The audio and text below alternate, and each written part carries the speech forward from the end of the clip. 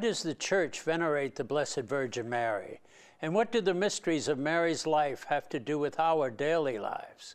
Dominican Father Peter John Cameron, founding editor-in-chief of Magnificat, joins us today to discuss these and other questions about the Blessed Virgin Mary's instrumental role in the life of faith. I'm Father Michael Scanlon, Chancellor of Franciscan University in Steubenville, Ohio, and you're watching Franciscan University Presents. Stay with us.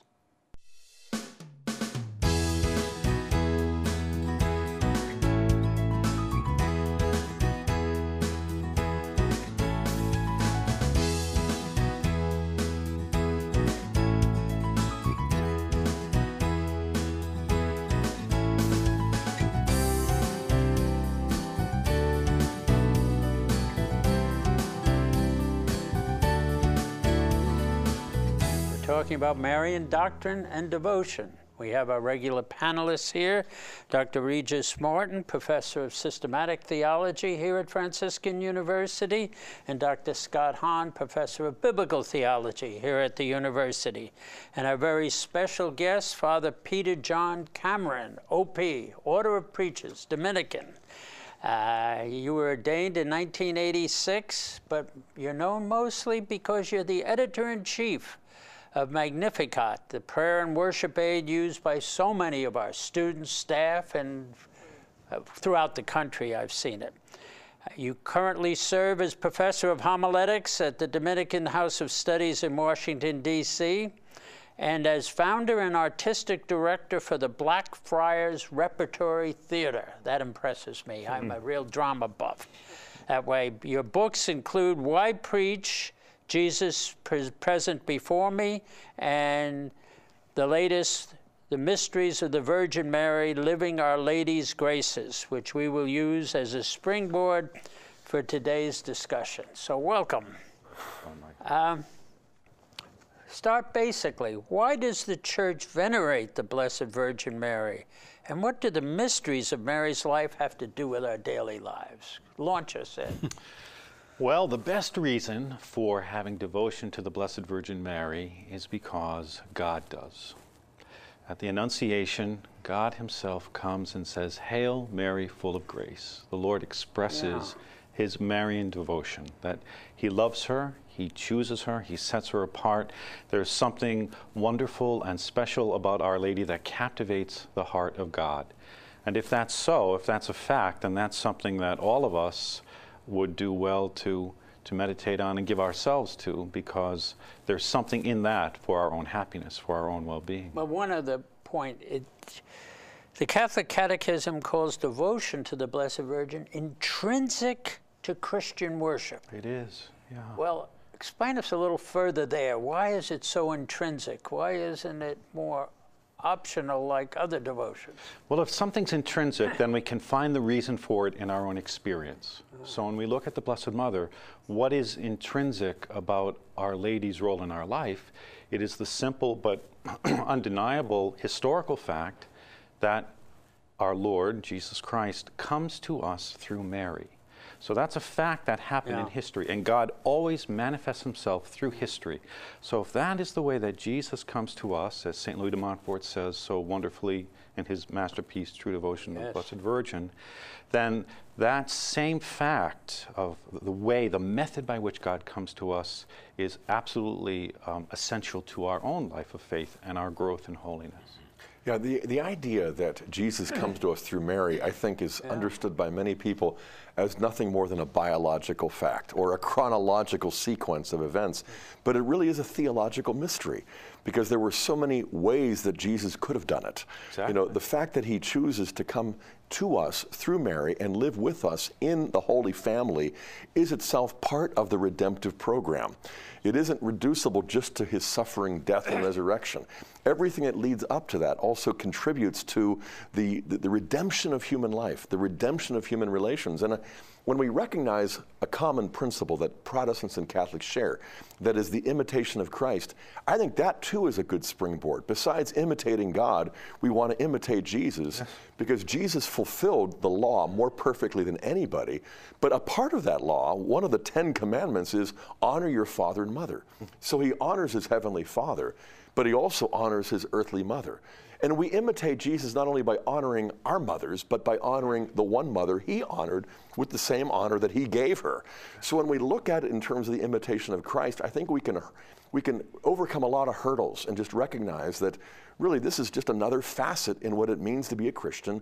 That is, we imitate Jesus by honoring those he honored, especially his mother. Yeah, I was greatly struck by how you answered that question that Father Mike put to you. Yes. Why do we have devotion to Mary? And you very simply say, well, because God is devoted to Mary, as if God were to genuflect before his mother, pay her the highest possible homage. And then you quote St. Louis de Montfort, who I think appears in your book maybe as often as you do. Yeah.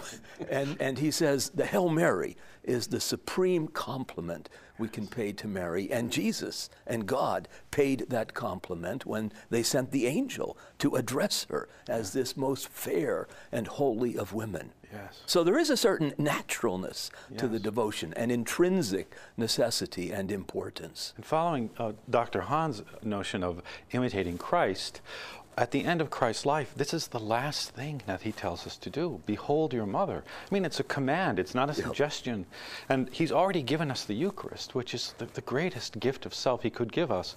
But he knows that we're fallible. He knows that at a certain point, we're not even going to be able to understand that or enter deeply into that mystery without the Blessed Mother to show us the meaning and the truth of the life that is Christ alive in the Eucharist. Well, there's still so many that fear, that if you start focusing on the Blessed Virgin Mary, you're going to lose your focus on Jesus Christ as central. But, what if your focus is you want to get to Pittsburgh?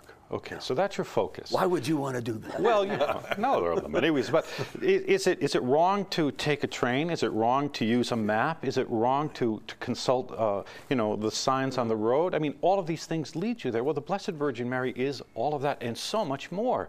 The more we give ourselves to the Blessed Virgin Mary, the more she hands us over to her Son. And every time we love Mary, she gives us Jesus. Every time. It never ends with her. Every time. That is a strong statement. You can't just say, I'm going to focus on Mary without going to Jesus. She won't let you. This is a crucial point, because what we see then is that there's no tension, there's no competition between Jesus and Mary.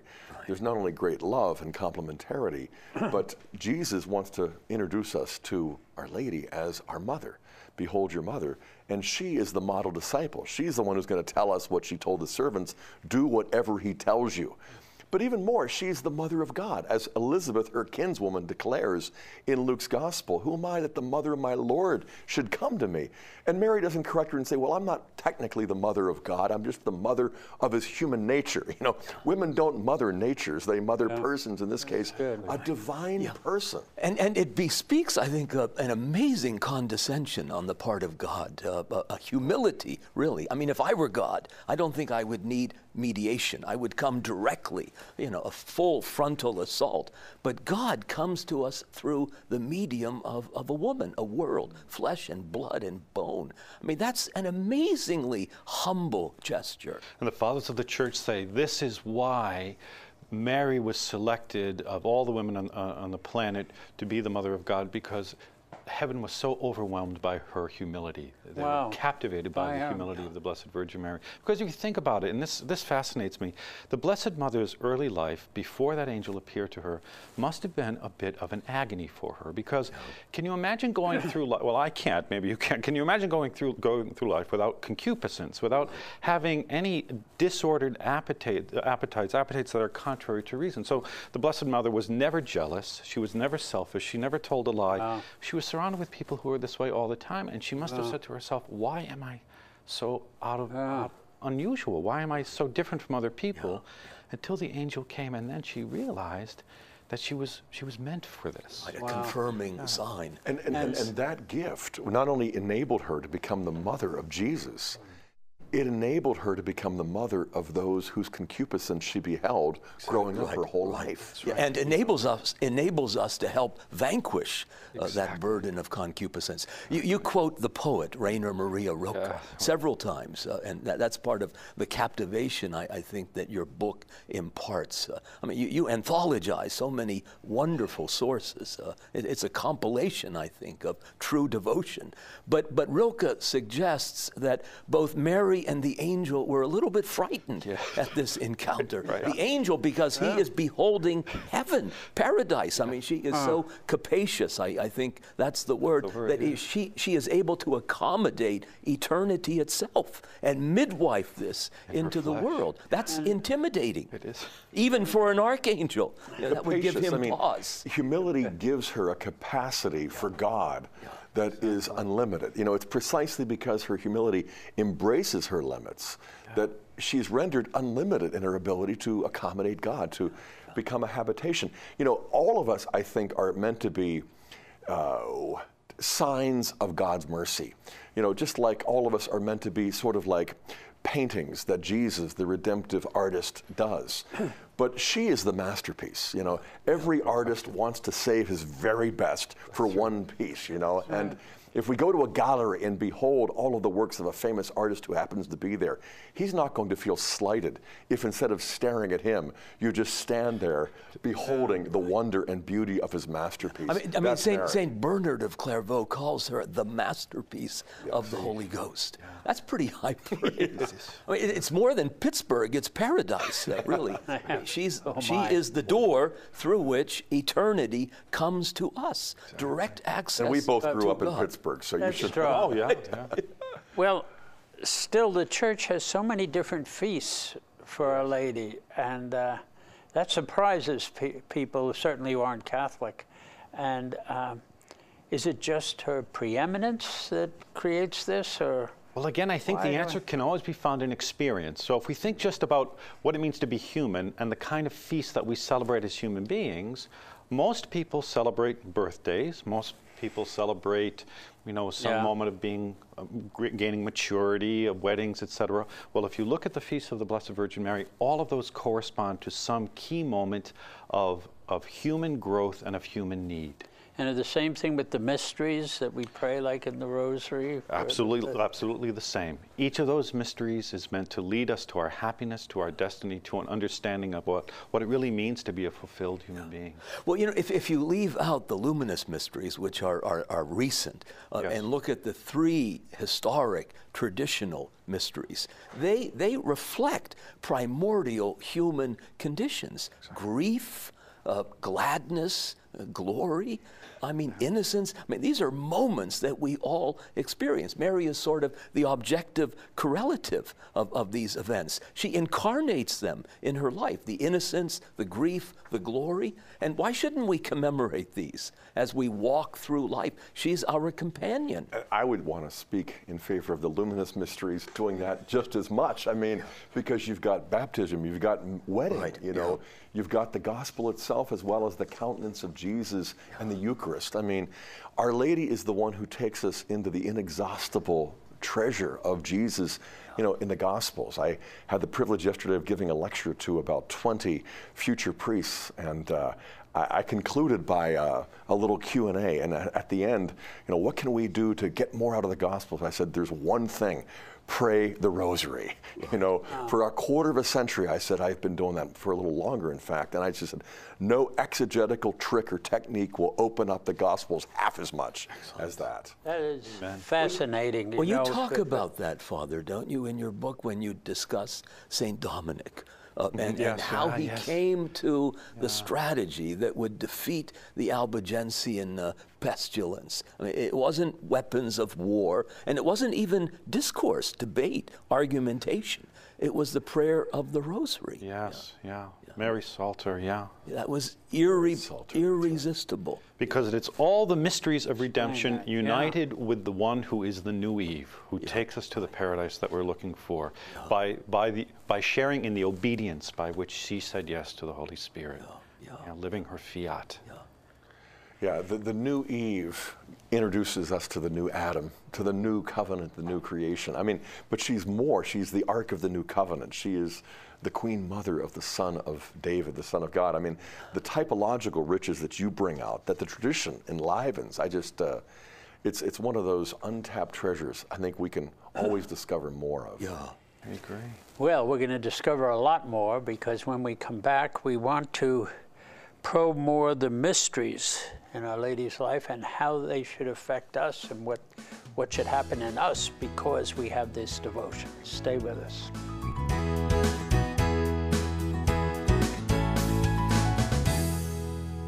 The heart of our mother is suffering due to the sins of mankind, and I believe the best way that we can make reparation for Our Lady and her heart is to pray the rosary, the very gift that she has given us. I think, one of the biggest things for me about Mary was realizing how much we need her, and realizing how she's giving us so many opportunities to get grace to us, particularly in, say, the sacramentals. So the miraculous medal, the brown scapular. For a long time I thought these were just pious practices, but now I can really see what incredible instruments they are. This university is different because not only, it's going to sound cliche, but that academically challenging, passionately Catholic, like, it's not a lie. It's an academically prestigious school, but it has this Catholic environment that is unlike anything else I've ever seen or experienced firsthand. Priests are very available to hear confessions and just spiritual direction, do the sacraments. Franciscan University is academically challenging and passionately Catholic.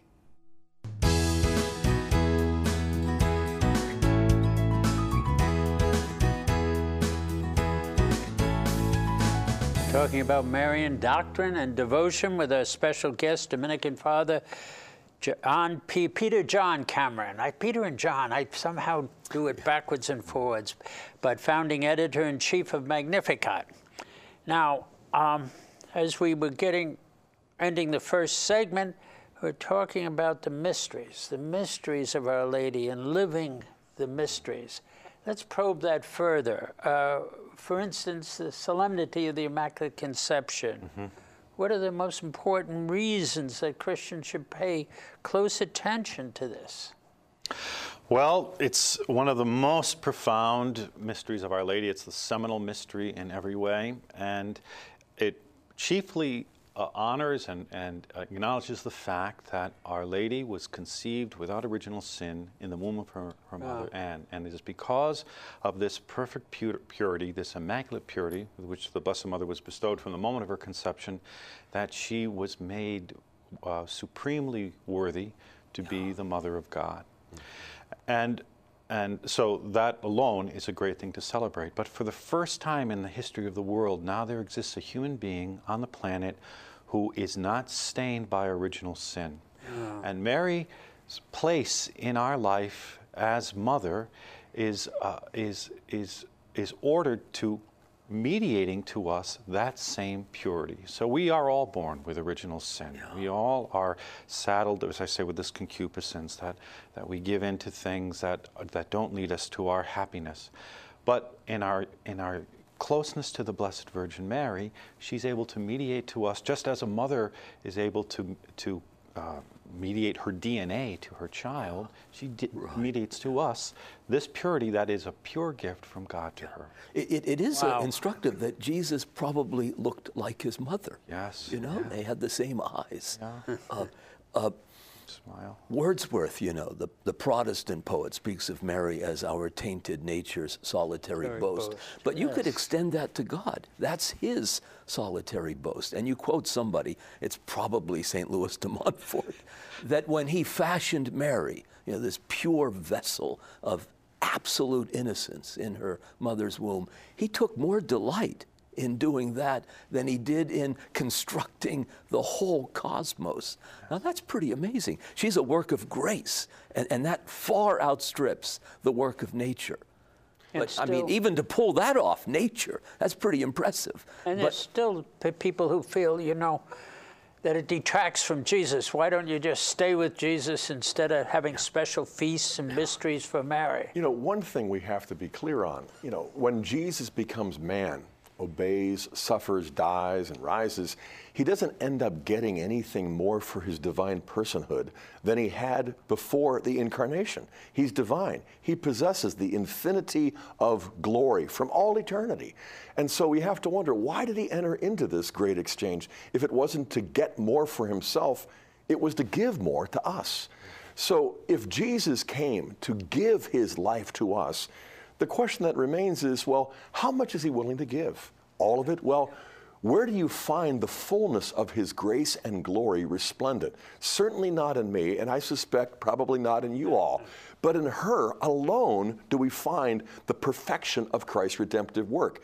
Not in him, because he didn't need to be redeemed, but in her, precisely because redemption is not just from original sin, but for divine glory. Right. She who is the fullness of grace and the fullness of glory is exhibit A, proof positive that Christ's redemptive work is perfect. It's true. And again, going back to experience, if I develop a friendship with somebody and I become very close to him, and at one point he says to me, I want to take you home, I want you to meet my mother. I say, no, I don't want to meet your mother. I'm just interested in you. I want friendship with you.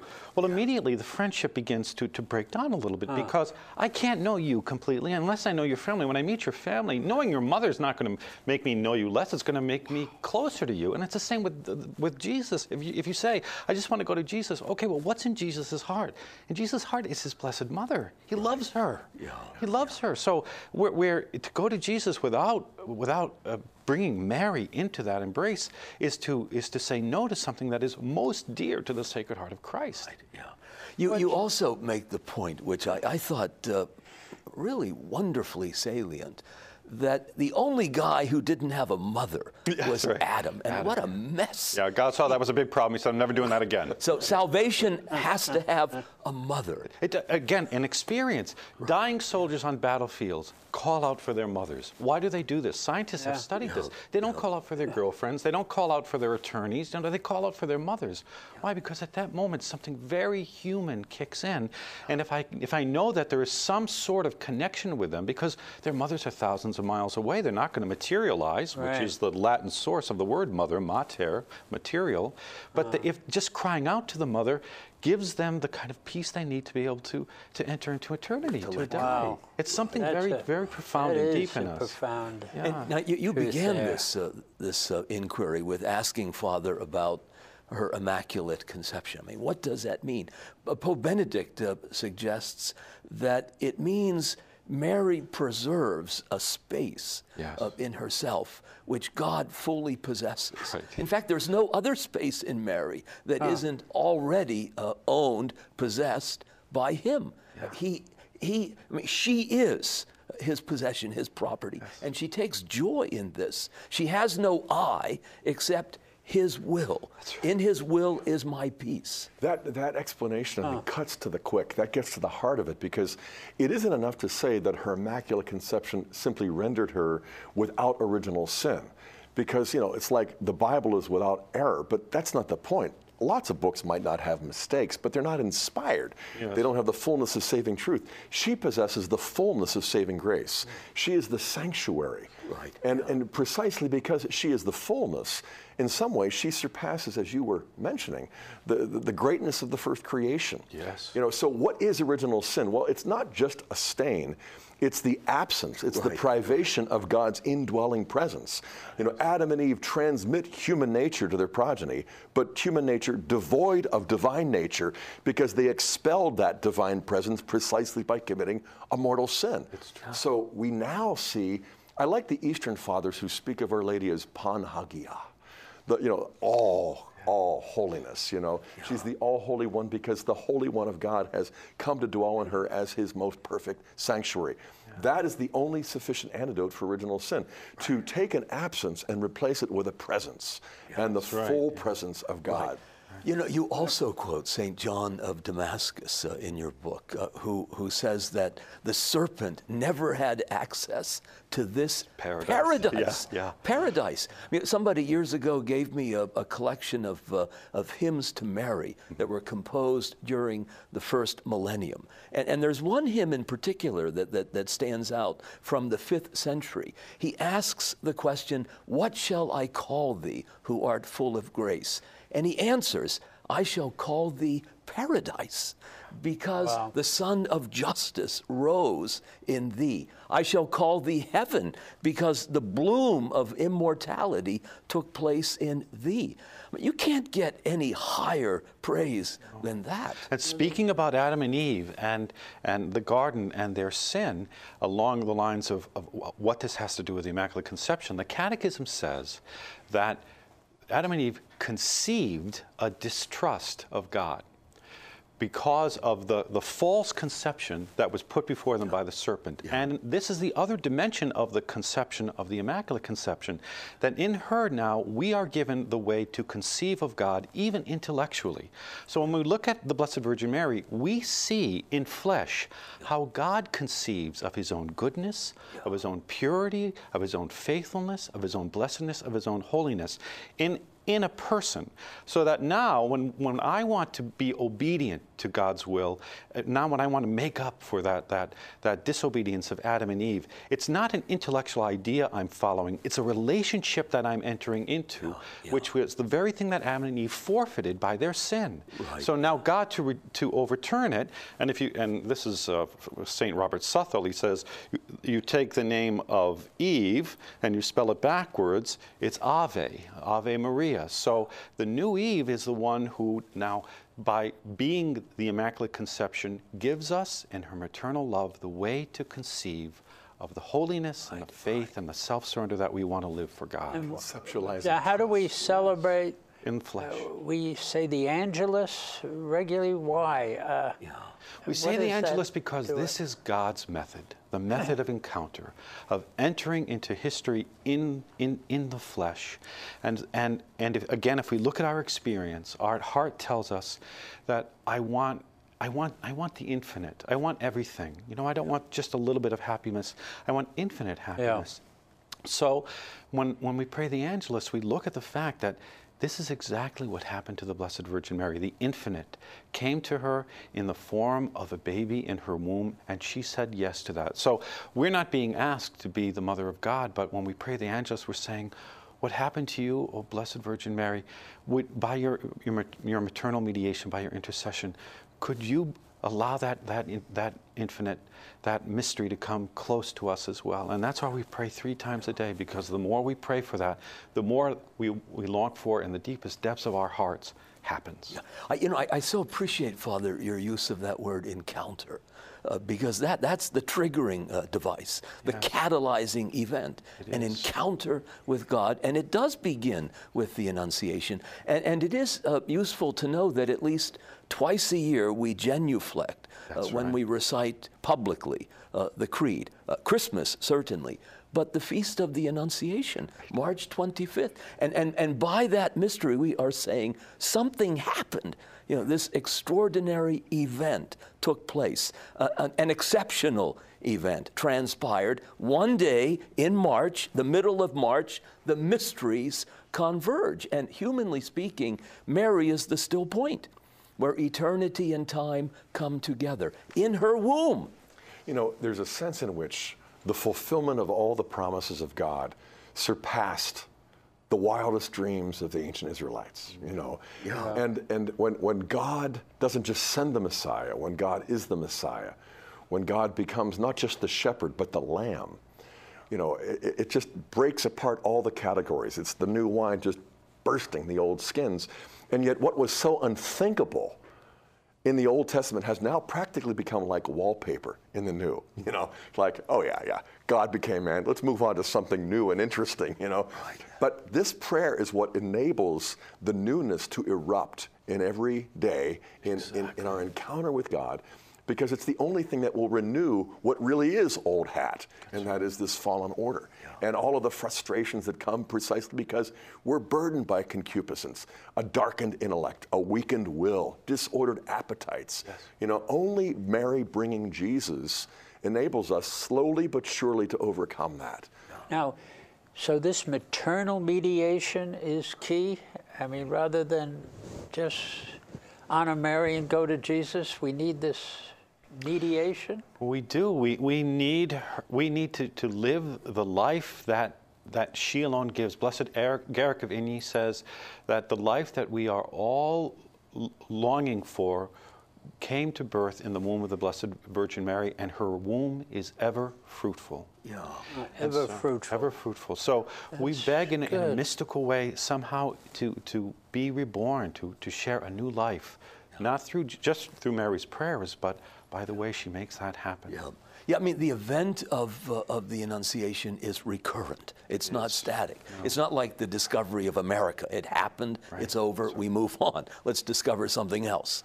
But Annunciation unfolds constantly in time, in the human heart. You can somehow reproduce this incarnate Word by your openness to God, to grace. Well, when we come back, we want to probe that further. How do we live that mediation of Mary in our life, rather than I'll go here, then I'll go there, then I'll go the other place? What does it really mean central to our life? Mary's maternal mediation. Stay with us.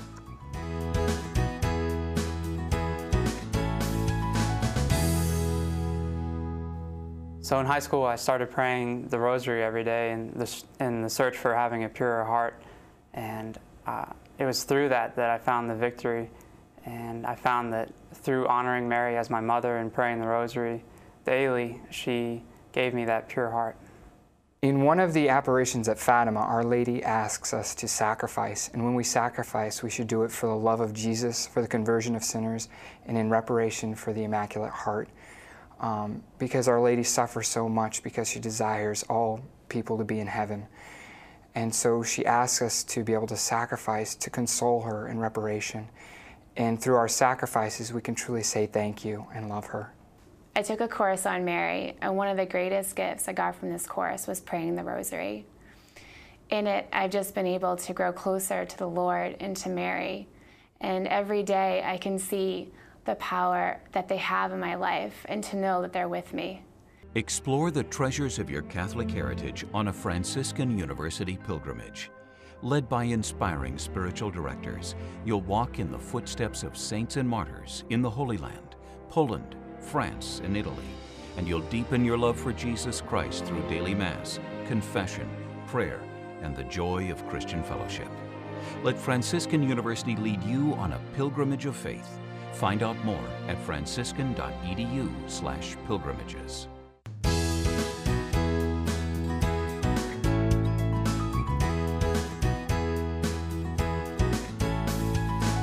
Talking about Marian Doctrine and Devotion with Dominican Father Peter John Cameron. And we now want to move to the sense of living Our Lady's graces, how important that is. Let's start with, why is Our Lady remembered as Our Lady of Sorrows, and why is this important? Well, again, all of the mysteries of the Blessed Virgin Mary find their home, if you will, in our own human experience. And so to be human is to be a creature who suffers. And one of the greatest agonies of our suffering is trying to understand the meaning of suffering. Yes. And which is what makes our suffering different from the suffering, if you will, of animals. And so Our Lady of Sorrows shows us first and foremost that we are not alone in our suffering. So the presence of the Blessed Virgin Mary at the foot of the cross of her Son is a living witness to us that our own experience in the cross of Christ, which we all have to take up, our Lord tells us we have to do that. Our own personal experience of crucifixion is not going to happen in isolation or alienation or loneliness. Our Blessed Mother is close to us, loving us with a love that gives us not only an awareness of the meaning of our suffering, but a joy, a desire to embrace that suffering so that we can experience the glory that comes from saying joy yes. and desire to embrace the suffering. Yes. That's strong. But I think it's so. When John Paul II meditated on the Mother of God, he described her kenosis, her self-emptying, as exceeded only by that of her Son. And when you think of Mary witnessing the death, the crucifixion of her Son, who is entirely innocent, and knowing that this is somehow necessary, but I have this pained bewilderment about how he's going to work grace out of this ghastliness. I mean, that does induce a sorrow which is absolutely unprecedented. You know, this is counterintuitive, but the absence of sin and the presence of the fullness of God doesn't render us less capable of love or suffering. I mean, we think of Mary as being preserved from original sin, but she's not preserved from the capacity to suffer. Oh. If anything, love enlarges our capacity to suffer sacrificially. And so on the one hand, she's spared the natural suffering that is a consequence of sin in giving birth to Jesus and in not having the corruption of mortality through her assumption. On the other hand, what she is called to experience in giving birth to us supernaturally at the foot of the cross is something that no natural son would ever put his natural mother through. Because it's not just her standing there saying, look, son, we both know you're not only innocent, you're divine and eternal. He's not just calling her to give consent to his sacrificial self-offering. Even worse, or better, he's asking her to give consent to becoming the mother of all of his executioners and torturers. Absolutely. I mean, that is a kind of suffering that no other mortal woman has ever been able to bear. And he built up to it. I mean, you think about, you know, a woman, what is this between you and me? Or who is my mother or my father, my brothers or sisters? You know, he's not snubbing her, but from a natural perspective, it sure sounds like it. Right. But he's preparing her supernaturally for a love, the capacity of which can only be actualized through, as you said, a kenosis, a self-emptying that mirrors her own son's self-gift. At the same time, the presence of the Blessed Virgin Mary at the cross of Jesus, she is there for him. This is an insight from my friend, Father Rich Veras, who said, if you, on a Good Friday he preached, he said, if you notice, everyone surrounding that cross is treating Christ like a thing, like an animal. They call him a criminal. They're mocking and they're deriding him. He needs to find a face in the crowd that reminds him of his own humanity, and he finds it in the face of his mother. That's astounding. He looks at Mary to know that he is not dying in vain, that he is dying.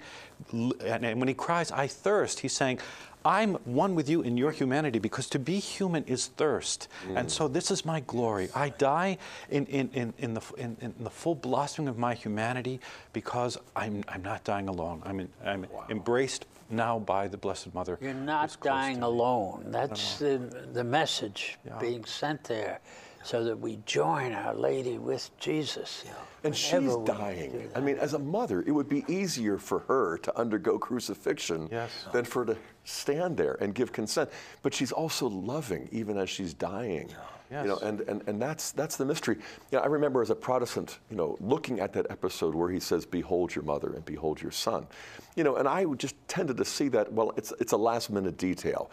He's entrusting her to him. You know, it's sort of like legal custody. Well, as Hengstenberg points out, for one thing, if he had other siblings, that act would have been illegal in Jewish law. He didn't have other siblings, or he wouldn't have done that. But second, he could have taken care of that a few days before, since he knew this was going to happen. This is not just a last-minute detail. This is a highly charged spiritual symbol of how she's entrusted to all of us, precisely because he's talking to the disciple whom he loves. He doesn't say, John, take care of Mary.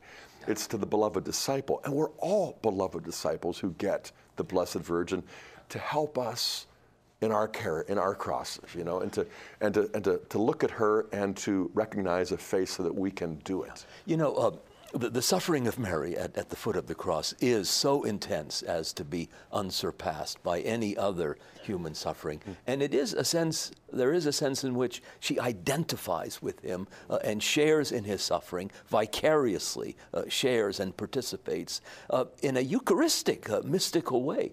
And Jesus is comforted by his mother. I can see that. That's a piercing insight. But at the same time, Jesus comforts her.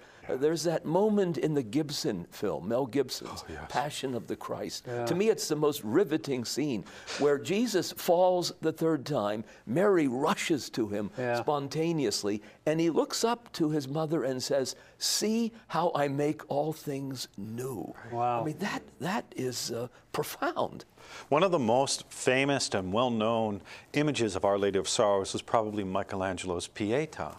And if you look at that, that is a study in the mysticism of Our Lady of Sorrows, because if you just look at, again, the facts of that statue, it's very strange, because if Mary were to stand up, remember, she's holding the corpse of her son on her laps.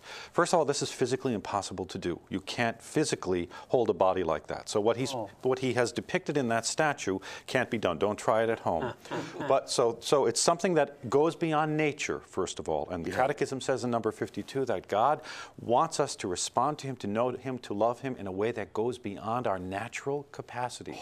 That's given to us in the Blessed Virgin Mary. So there's that. If Mary were to stand up, she would be 7 feet tall in that statue. She's larger than life. Yeah. If you look at her face, how old is she? She's younger than her son in that statue. Yes. And her face is perfectly composed. Right. There's not a trace of distress, of sorrow. It is radiant, and it's even made into a kind of a miniature. People have it in their houses. There's a radiance, there's a purity, there's a certainty. And what Michelangelo is saying in this beautiful statue is this is what Our Lady of Sorrows does for you and your crucifixion. Yeah. She is there at that cross so that all of these miracles of nature and supernature and grace will be given to you if you just let her behold you. But you know, she's not only 7 feet tall, but she's also wide. She becomes an altar as she holds her dead son in her arms. And it really does, become a sort of Eucharistic symbol. It is. An oblation. She's offering him to us, to the world. Yeah. You know, I remember taking a doctoral seminar as a new Catholic in Christology, and the professor had us contemplate the Pietà. Because he said, you know, Jesus' human death is real. There's a separation of his human body and his human soul. But he said, given the hypostatic union, given the fact that the Son unites divinity and humanity, though body and soul are separated, the divinity is still united to the soul, and the divinity is still united to the body. Yes. She's not mourning as much as she's worshiping. She is worshiping and adoring her Son, the divine Son. You know, and at that moment, she's also praying. And in the medieval period, as you know, I'm sure, Mary's prayers are understood to be the instrumental cause of Jesus' resurrection. It isn't as though God needs her prayers to resurrect him, but he doesn't need ours either, you know. But he uses those prayers and harnesses them through the power of the Spirit to do what she believes that God alone is capable of doing. And that's why she is so essential to our life, because we need to be resurrected not less than Jesus, but arguably more. I wouldn't want to push the envelope too far. Because Mary moves in darkness like the rest of us, the darkness of faith, naked faith. It's not the certitude of knowledge that everything will turn out well, so I can afford to be smug here. Right. I don't need to worry. But it's the certitude of hope, the strength of her hope that God will somehow pull the rabbit out of the hat. Right. And things, you know, as Dame Julian of Norwich puts it, and all shall be well, and all manner of things shall be well. But there isn't any external empirical evidence to testify to that. It's pure faith. You speak about living Mary's mysteries. Teresa Lisieux said, I don't want to hear a homily about the Blessed Virgin Mary that just tells me about how great she is. I want to see her living, being a person living her faith. Show me that, and then I'll be able to live her mysteries. Yeah, I mean, there's no stoic play acting in the Pietà. And yet her dark night is not less dark, but more than ours. You know, her suffering is not less, but more than ours, precisely because love enables us to suffer more, not less. And so I don't want to imply, or I don't want to suggest in any way that she's just going through the motions, you know. I think for her to conceptualize trust, as you put it so profoundly, you know, I think is something that is unimaginably harder than we ever are asked to do. You know, she is asked to love in a way that nobody else does. And I mean, you can reasonably ask her son, why would you put your mother through this? Yes. You know, and then at the same time, you could ask the father, why would you put your son through this? Because love inspires so much more than the law requires, you know, and that's what Mary gets more than we do. But I mean, she only gets it through a continual dark night. And then enables us to get through less darkness. That is so important. Love inspires so much more than the law requires. And that the heart here of seeing the Pietà, the heart of seeing Our Lady suffering with Jesus is answerable only in love, not in terms of and also when you love somebody, you want to be with them. And Mary's longing for Jesus, I think, transcends time, which is why I think, as many of the church fathers suggest, she did die. She had a kind of heart attack because she desired so ardently to be with him that she couldn't bear to remain in the flesh in this world. And so that flesh is somehow lifted up and assumed body and soul into paradise. And one of the So you're talking about her dying at the... A dormition. Yeah, a kind of falling corruption asleep. of mortal death. No corruption. No. She falls asleep into the arms of God. Yeah, I mean, how do joy and sorrow coincide? We don't know. And yet in her, there's no tension. It's like the more sorrow she embraces, the more joy she experiences. And yet the joy doesn't then eclipse the sorrow. It enables her to enter more deeply into it. And we have faint intimations of that. But, you know, Pope Benedict has said so many profound things, it's risky to say this is his most profound. But when he was speaking at, Lisieux in honor of St. Therese, he points out the obvious, that suffering without love is unendurable, but love without suffering is empty. Love not only proves, suffering is not only what proves love, but it purifies it, it perfects it. But love is what transforms suffering into a holy sacrifice. So it's not how much Jesus suffered on the cross so much as how much he loved, and then that love transforms his passion, but not just his, Mary's too. Yeah. That is a joint passion. That is a mutual gift. Yeah. I'm sorry. That is a big mystery that's so true, so central to our lives, to find ourselves in a position to be present spiritually to Our Lady and Jesus in that suffering death. Father, you had mentioned St. Therese, the little flower, who has a wonderful sense of humor. And doesn't she also say that in a way she's more blessed than the Blessed Mother, because the Blessed Mother doesn't have a Blessed Mother, but she does, and her name is the Blessed Mother. Okay, well, we won't push that one too far, but when we come back, we want to talk about living out all these graces.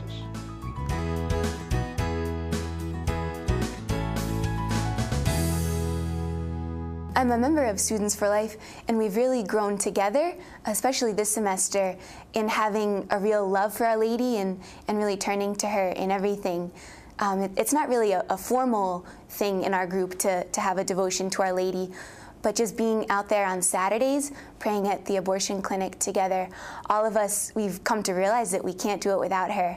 And so each of us have encountered her in a special way, out there facing the culture of death and knowing Our Lady's presence, and that helps us to grow together, even in a deeper relationship with Our Lady.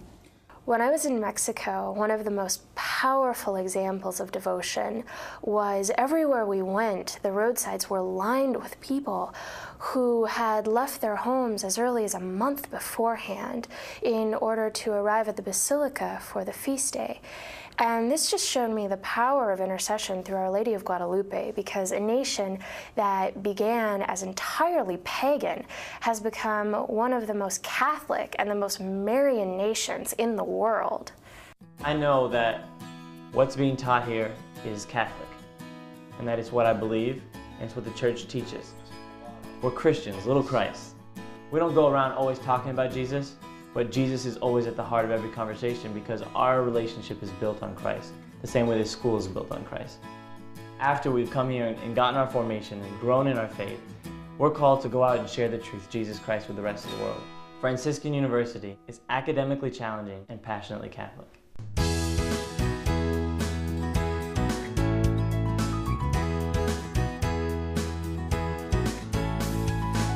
Well, we've come to the last segment on this program on Marian Doctrine and Devotion, and we'll have final wrap-up thoughts from our panelists here, starting with Regis. Yeah, well, the initial thing I'd like to say has to do with the two books on the coffee table. And I can't thank you enough, Father, for the series Magnificat. It's proven indispensable, not just to my life, but my wife's spiritual life. You have nourished our interior lives and our marriage. You've been a source of enrichment for us. And I dare say for hundreds and hundreds of thousands of people in this country, which evince, I think, the extent of the hunger for God that you are somehow slaking by this wonderful publication. So keep doing it. Maybe you could lower the price a bit, but then it wouldn't be quite so lovely. And that brings me to the second item, this book that you've written. When it was given to me, I thought, well, the cover is great, but I doubt that anything else is. And then I opened it and started reading it, and what you've got is even more beautiful, more enriching than the cover itself. And the cover is magnificent, really glorious. You quote almost everybody in your book. I'm not sure you quote Dante. Maybe you do and I missed it. But in the final canto of the Paradiso, he has St. Bernard, speaking directly to Mary, and he calls her Ophelia del tuo filio, O daughter of your son. Go figure. Try to unpuzzle that mystery. But Bernard says that you are so great, God so ennobled your nature when he fashioned you that he did not disdain himself to become a making, to become himself a human nature. I mean, that's how exalted, how sublime that vehicle of her humanity is. And he goes on to say that people whose wish, whose prayer for paradise does not travel on the wings of Mary won't make it. I mean, she's the train that will carry us, the express, straight into eternity. So why would we want to thwart Mary, and why would we want to refuse a devotion to her heart? She's on our side. She's our champion. And you have made that point so winsome, so fetching in this book that I can't thank you enough for writing it. Well, that's zealous and with full commitment. Thank you, Regis. Scott, what would you give us at this point? Regis stole most of my thunder. I was going to say the same thing about the Magnificat in our marriage and our home and in countless others. And I was also going to say the same thing about the Mysteries of the Virgin Mary. What a beautiful book. But that's true for your other books, too. I'm going back through, again, Why Preach? And what an anthology there. And I draw from it all the time when I teach and when I pray. But the one thing that really stands out in my mind is what I'd like to leave, and that is, it's been said that you can tell how much somebody makes of the gospel, how well they understand it, by how much they appreciate being a child of God, and how much they appreciate having God as Abba, Father, and how much they appreciate being part of a divine family that surpasses, being born into the Rockefellers or any other, human clan. But how could it be a family without a mother? And how could we just have a woman serve as a mother unless she was overshadowed by the power of the Most High and so filled with the Holy Spirit that the Holy Spirit becomes the heart of her heart, the soul of her soul, the very volitional power for her to love with a love that is truly hers but divine too. And then when we hear Jesus say, "Behold your mother," any man who gives you his own mom to be yours is not about to withhold anything else from you. And so here is the creator and redeemer of the universe entrusting his mother, which is even greater gift than the whole universe. And so I would just say, thank you for writing what reminded me of what it means to be a child of God, to have God as my Father, Jesus as the firstborn among many brothers and sisters, but above all, the gift of the Blessed Virgin Mary as our mother. She's the model disciple, she's the masterpiece, she's the mother of God, but she's my mother and yours. And what a bond that makes for us being God's family. Thank you. Yeah. Wow. Well, you've stirred us up. These two are really excited about everything that you've presented and the writings. What final comments would you leave our viewers with after? Well, I'm very struck, Father Michael, about a comment by the Holy Father about purgatory, where he says that if purgatory didn't exist, if we didn't know this doctrinally, we would try to invent it. because we need to know that there is this last chance for mercy. We just can't face our life without knowing that. And I think I would say the same of the Blessed Virgin Mary. If God didn't give us his mother to be our mother, we would be looking for her in our life. We would be looking for a way of receiving all of the tenderness, all the closeness, all of the insight, all of the obedience, all of the purity, which is the Blessed Virgin Mary, because we would know that it would enhance our relationship with the Lord so much that it's just vital to us. So I think we would try to invent her, and happily we don't have to invent her because she's been given to us expressly from the cross, as St. John Vianney says, as the second greatest gift after the Eucharist, and one of his last dying words. St. Louis de Montfort says in the beginning of True Devotion to the Blessed Virgin that one of the sadnesses now is that Christ is unknown, and he says one of the reasons why Christ is unknown is because Mary is unknown. So I just would encourage people to beg for the desire to know Mary, to get to know her in whatever way they can. And for me, one of the best ways is by meditating on the mystery of the Visitation. The Visitation, Mary, why that particular? Mary, pregnant with Christ in her womb, goes to Elizabeth, makes that long journey where Elizabeth now has the child, John the Baptist, in her womb, and the child leaps just at the presence of Christ. This is what Mary does. The Venerable John Paul II says, Mary's role is to present to us the mysteries of Christ's life, and she does this constantly. So when we pray for the Visitation, through the mystery of the Visitation, Mary comes to us with Christ present in her, and we're made for that presence. This is why the Eucharist is so important for us to receive before Christ dies. That presence is everything that our heart is longing for. When we pray through the Visitation, we beg for Mary to come close to us, and all we need to do is welcome her, and our life begins to change, as Elizabeth did. Wow, that is so rich. There's so much in this program today, and so much zeal and depth that I think you ought to view it more often than once. I have to keep going over this, but certainly everything that you've done, Father, has been great in moving us forward through the Magnificat and through this teaching on Our Lady.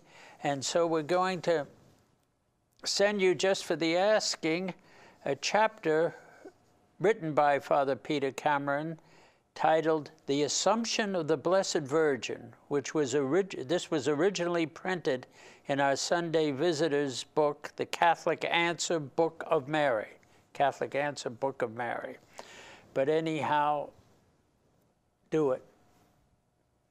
Get to know Our Lady more deeply. Identify with her. Identify her with her joys and her sorrows.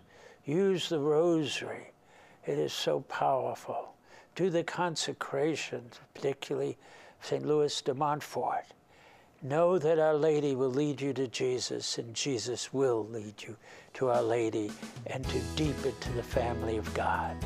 Till next time, may the Lord bless you and keep you, show his face to you and have mercy on you, turn his countenance to you and give you his peace.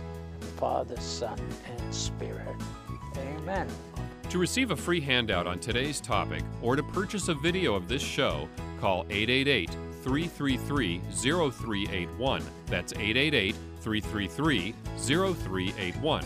Or call 740-283-6357. Email your request to presents@franciscan.edu. Or write to Franciscan University Presents, Franciscan University of Steubenville, 1235 University Boulevard, Steubenville, Ohio, 43952.